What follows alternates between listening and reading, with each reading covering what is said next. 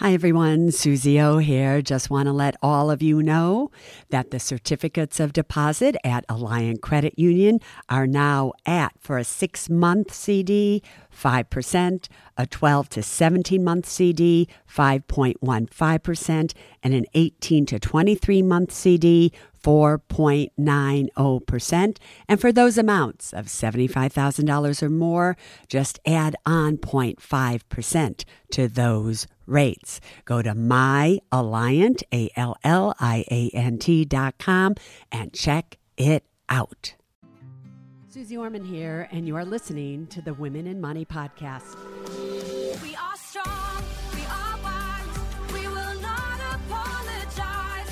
We are here, we will thrive, together we will rise. With a little bit of faith and everything it takes. We are strong, we are wise, together we will rise. We will rise.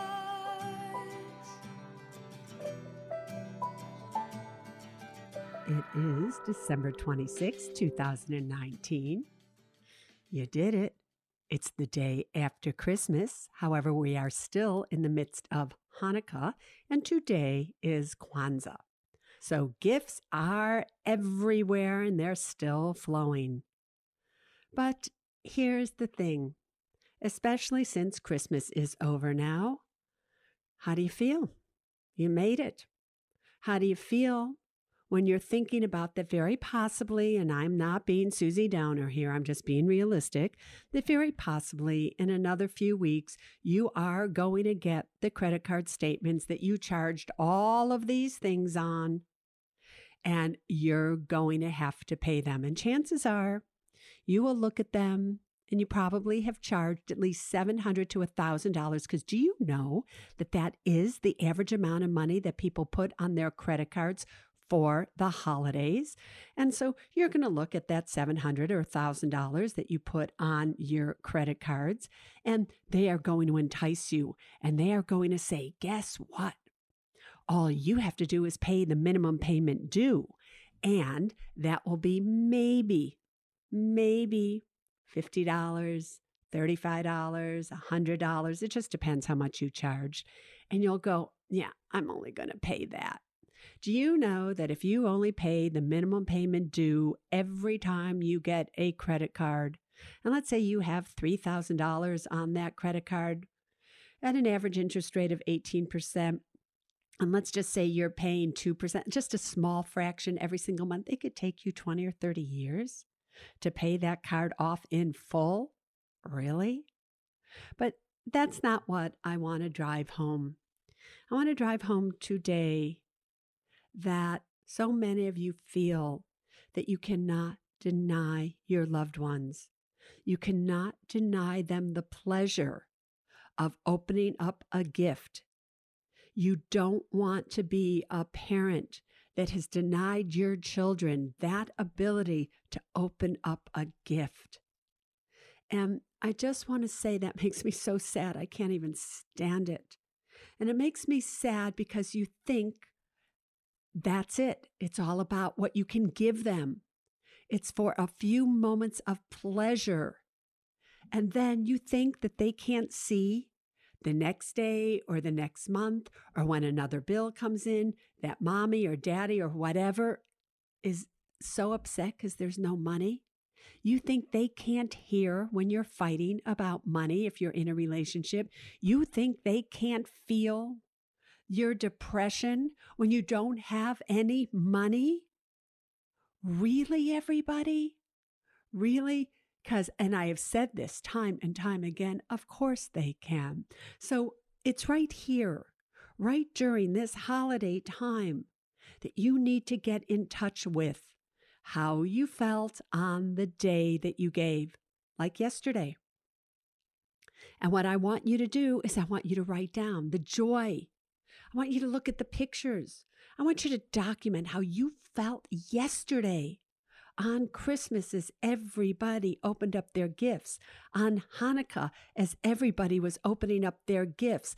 On Kwanzaa today, as everybody is opening up their gifts.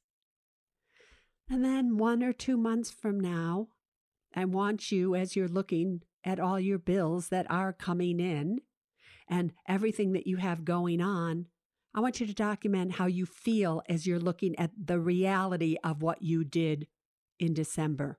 Just want you to look at it and record it.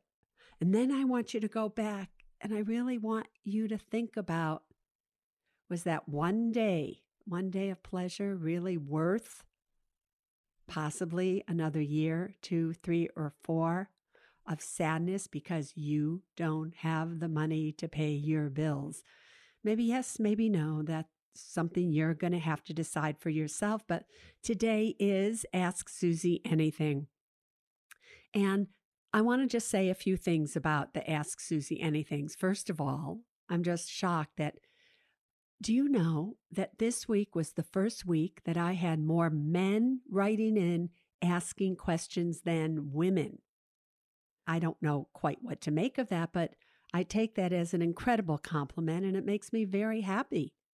Makes me happy that we have men smart enough to listen and who want to know, who admit that I don't get this. Can you help me? I don't know what to do.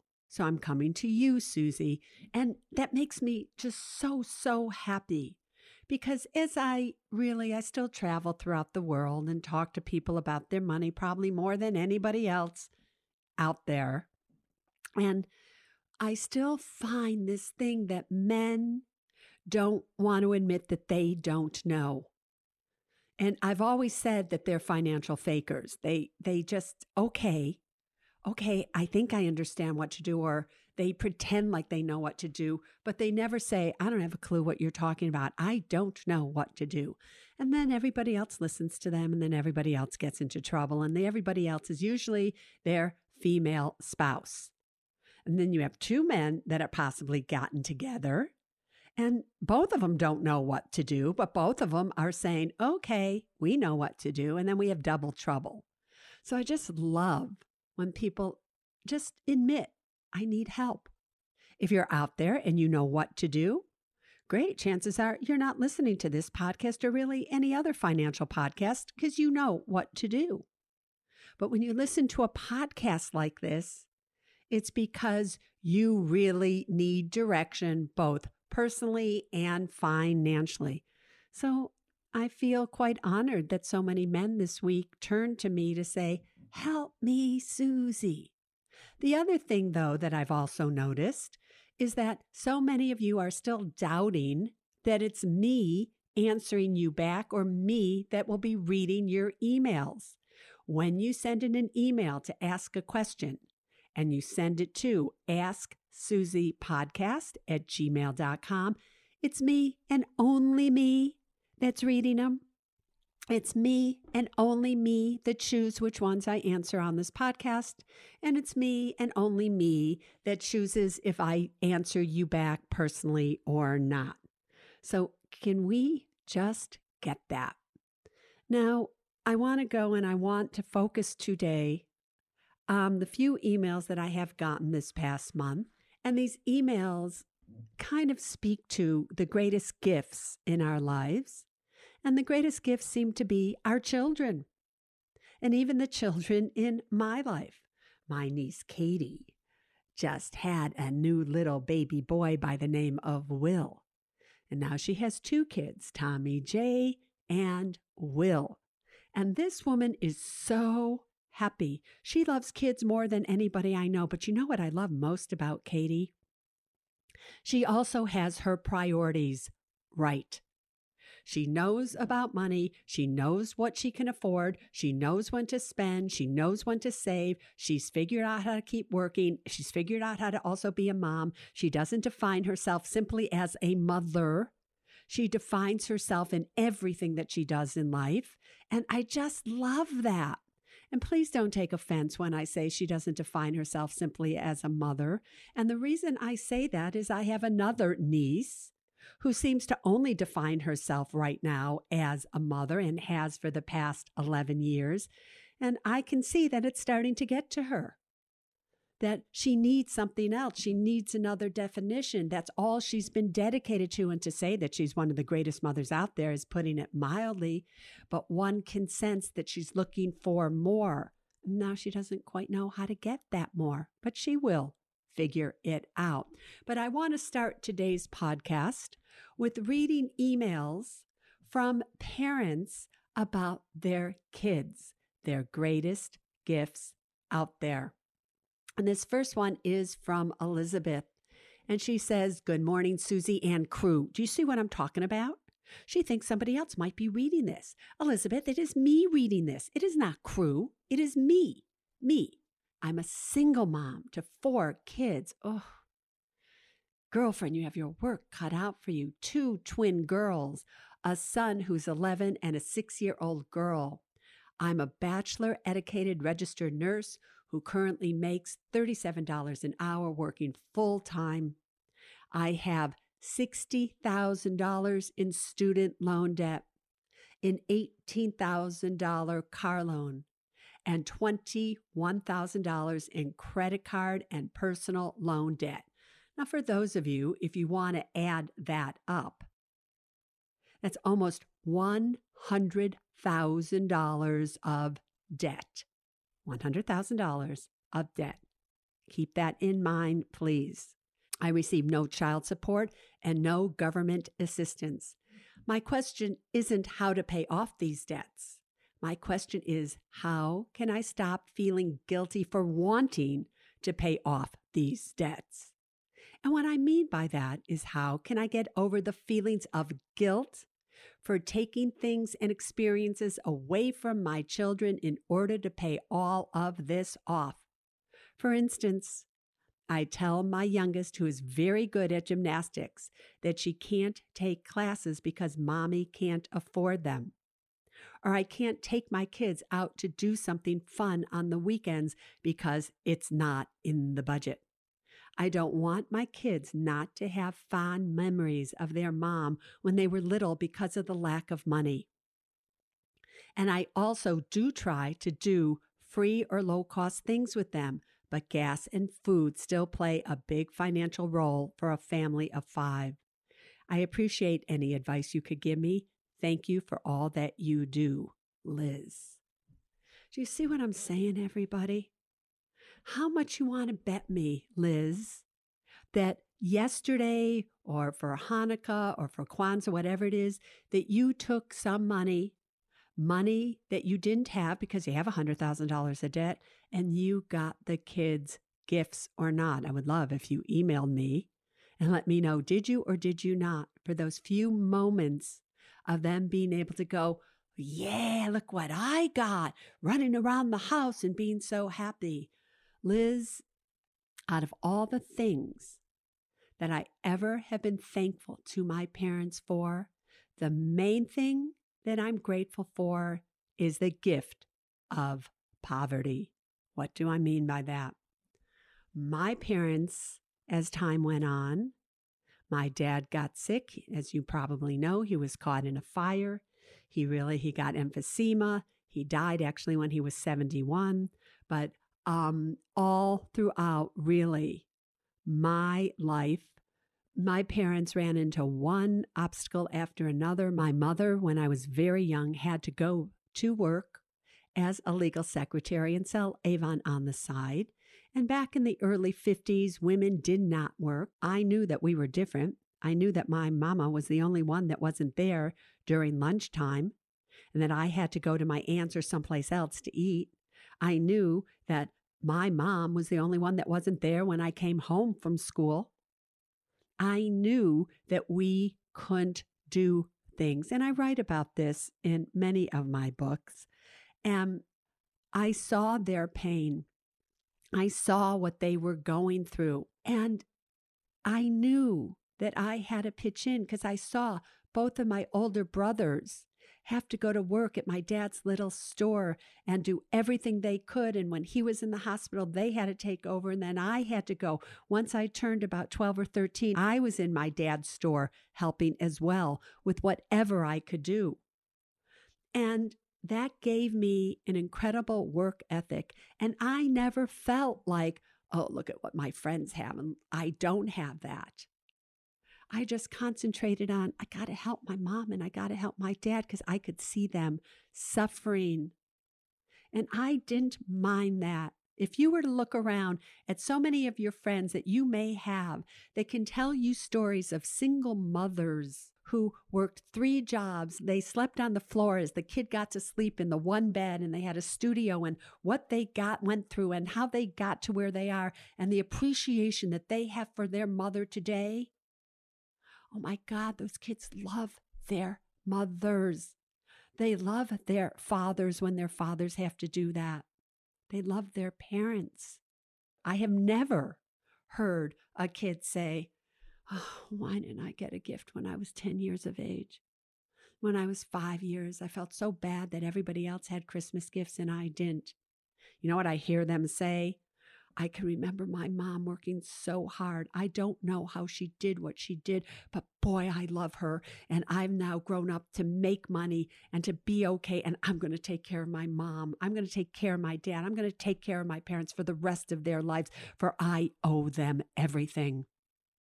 So I am asking you to change how you think about this, that you should want to pay off these debts, that you should make as much money as you possibly can, that you really should say with pride to your kids, yep, you're not going to get to do gymnastics, but you're going to get to help me, mommy, and make some money so we can pay the bills. We're going to figure out a way to do this together because we are a family that loves one another, and this is just the situation that we're in.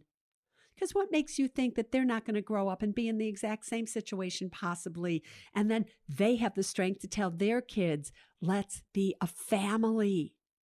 So I am begging you not to feel guilty, not to have shame, to say it with pride, to say it with enthusiasm, and to give it all that you have, because you are giving your kids the most incredible gift you can give them, which is what? Your love, your desire to want to take care of them, your desire to want to do it on your own, and your desire to want to be an honorable woman and pay off the debts that you owe. One last thing, you say, I don't want my kids not to have fond memories of their mom when they were little because of the lack of money. They will not. They will have fond memories of their mother, who did anything and everything she could to take care of the family. And those will be memories that they never, ever, ever forget. The gifts and the other things, they won't remember them. Keep doing what you are doing. Got that? So that's what I'm talking about, everyone. That's what I'm talking about. Money. Let's really for a second here talk about money.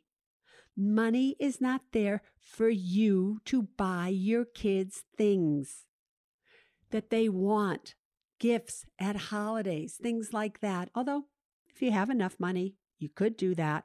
Just actually last Sunday, a few days ago, KT and I told you about how when we had all the money we ever could have wanted to buy the kids stuff, we never did, because that will ruin them, in my opinion.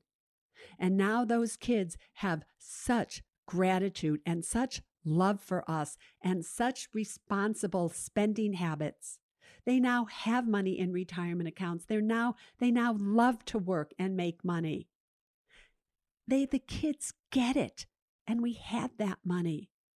We had that money to give them something, but we gave them the chance to dig deep down inside and really understand what is the holiday, what is Christmas, what is Hanukkah, what is Kwanzaa, what is it really all about? And it is far more than just opening up gifts. It's giving of who you are to each other, loving each other, being with each other. And it is giving to those who really may never have money to experience even a meal, just to do something that really matters in life. This next one is interesting because this is from a parent, and it's from Jeff. And he is wanting to know about his daughter.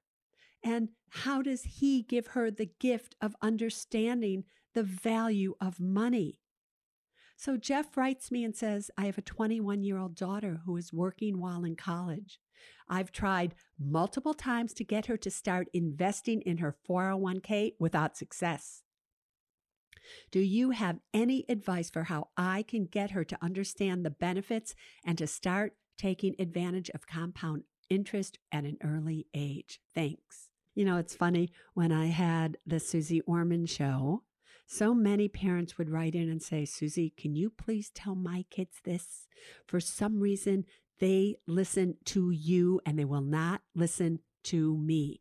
I wonder why that is. Why do you think your kids will listen to what I tell them? But yet when you tell them, it goes in one ear and out the other.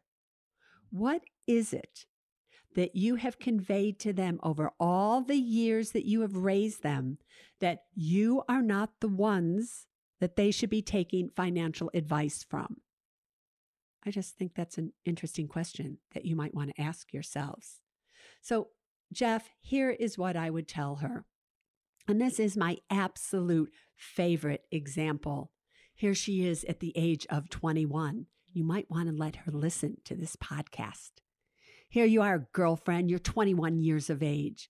Do you know if you just put $100 a month in your 401k, and I'm sure the place that you work has a Roth 401k, but whether they do or not doesn't matter. Let's just say you put $100 a month into your 401k and you did that every single month until you were 65. Think you're not going to be 65? I used to think I wasn't going to be 65. Then I turned 65. Now I'm 66. Now I'm 67. Now I'm 68. Now I'm actually 6 months away from being 69, and soon I'll be 70. It happens, sweetheart. Get real. So here we are.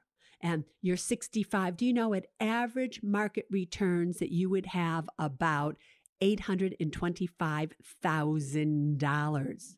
But you think you're so cool, do you? And you don't want to listen to your father, do you? Well, listen to me. Because if you waited just till you were 31 to start, so you think it's no big deal, huh? And you think, I'll just wait till I am 31. What difference can 10 years make? $100 a month, $1,200 a year over 10 years, that's only $12,000 difference. Do you know if you started contributing $100 a month when you were 31 and you just did it for 34 more years until you were 65, then you would have only $310,000. So those 10 years just cost you $500,000, and that's just at $100 a month. So go on, keep wasting that money. I'm like, whatever. And just imagine, let's say you really make money. You really make some money, and now you can put away, let's say, $500 a month, and you can do so every single month in a Roth IRA. If you don't know what that is, you better learn. Better learn what a Roth IRA is. And you contributed $6,000 a year or $500 a month. Now listen to me closely. Every year from the age of 21 to 31. And then you never contributed a penny again. Do you know at the age of 65 with average market returns that you would have $1.2 million? So you contributed $500 a month, $6,000 a year for 10 years, and you never contributed again, not a penny. Got that? But now you want to wait till you're 31 and you contribute $500 a month every month till you are 65. So that's every month till you are 65, starting at 31. $6,000 a year every year from 31 to 65. That's 34 years. Do you know you would only have $992,000 or $210,000 less?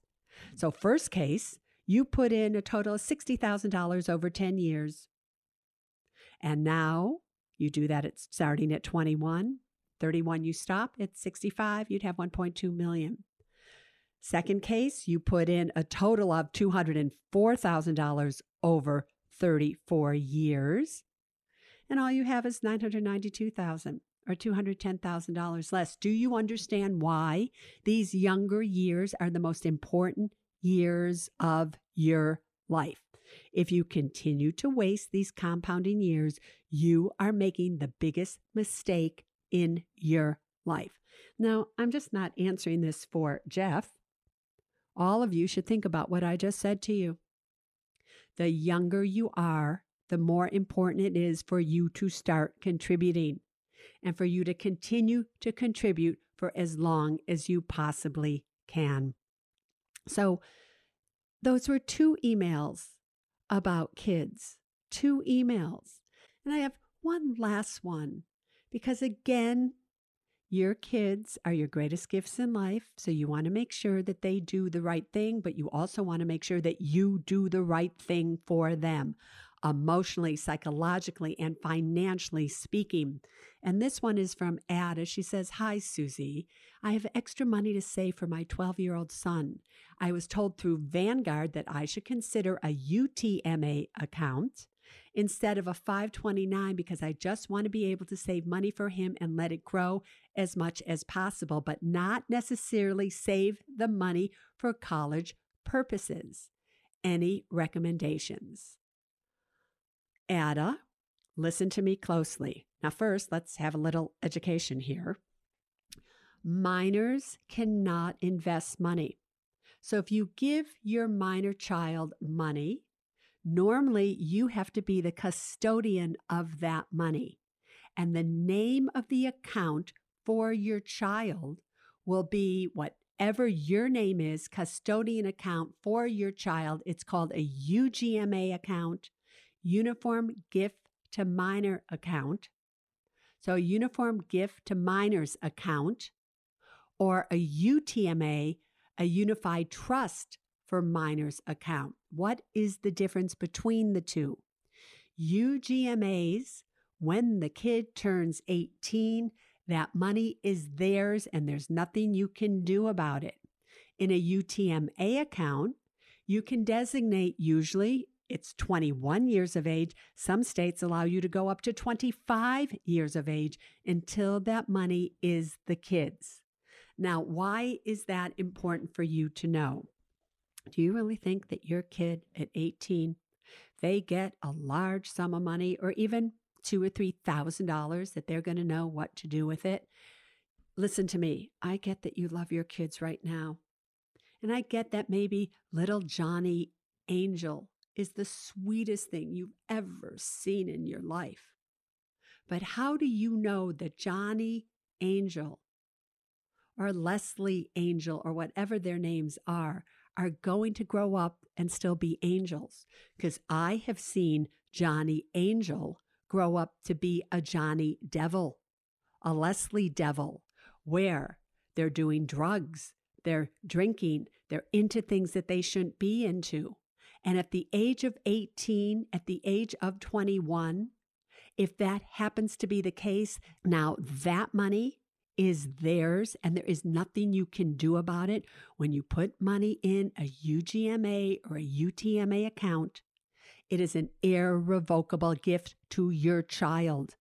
And if they find out that you gifted them money in those accounts and you did not give it to them when they were older, don't think that they can't come after you. I've seen that happen as well. So it is really important, Ada, that forget about the college, forget about whatever. I would not be opening up a UTMA account or a UGMA account for a child for all the money in the world. I would not be doing it. If you want to save for your 12-year-old son, save it in your own name. As your son gets older, then you just want to give him the money, fine, give him the money. I don't care. 529 plans, chances are your kid will go to college. It's there for them. They can get to take it out tax-free. Big difference than UTMA accounts do have to pay taxes. Also, on a UTMA account or a UGMA account, it does count against financial aid. A 529 account does not hurt as much. So I would be not doing it the way that you want to do it. And you can open up a regular investment account in your name, invest the money knowing that it's for the kid. The kid grows up to be Johnny Angel, just give it to him. What do you care? That's what I would be doing, but I would be very careful about UTMA and UGMA accounts. Well, that brings us to the end of the Ask Suze Anything podcast. We have one more podcast for this year, but the next Ask Suze Anything is going to be all about the Secure Act that President Trump signed into law on December 20th of 2019.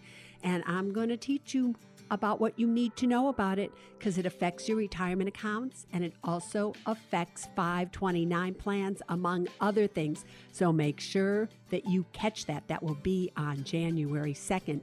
But until then, just know you can ask me anything and hopefully I will answer. See you soon. We are strong, we are wise, we will not apologize. We are here, we will thrive.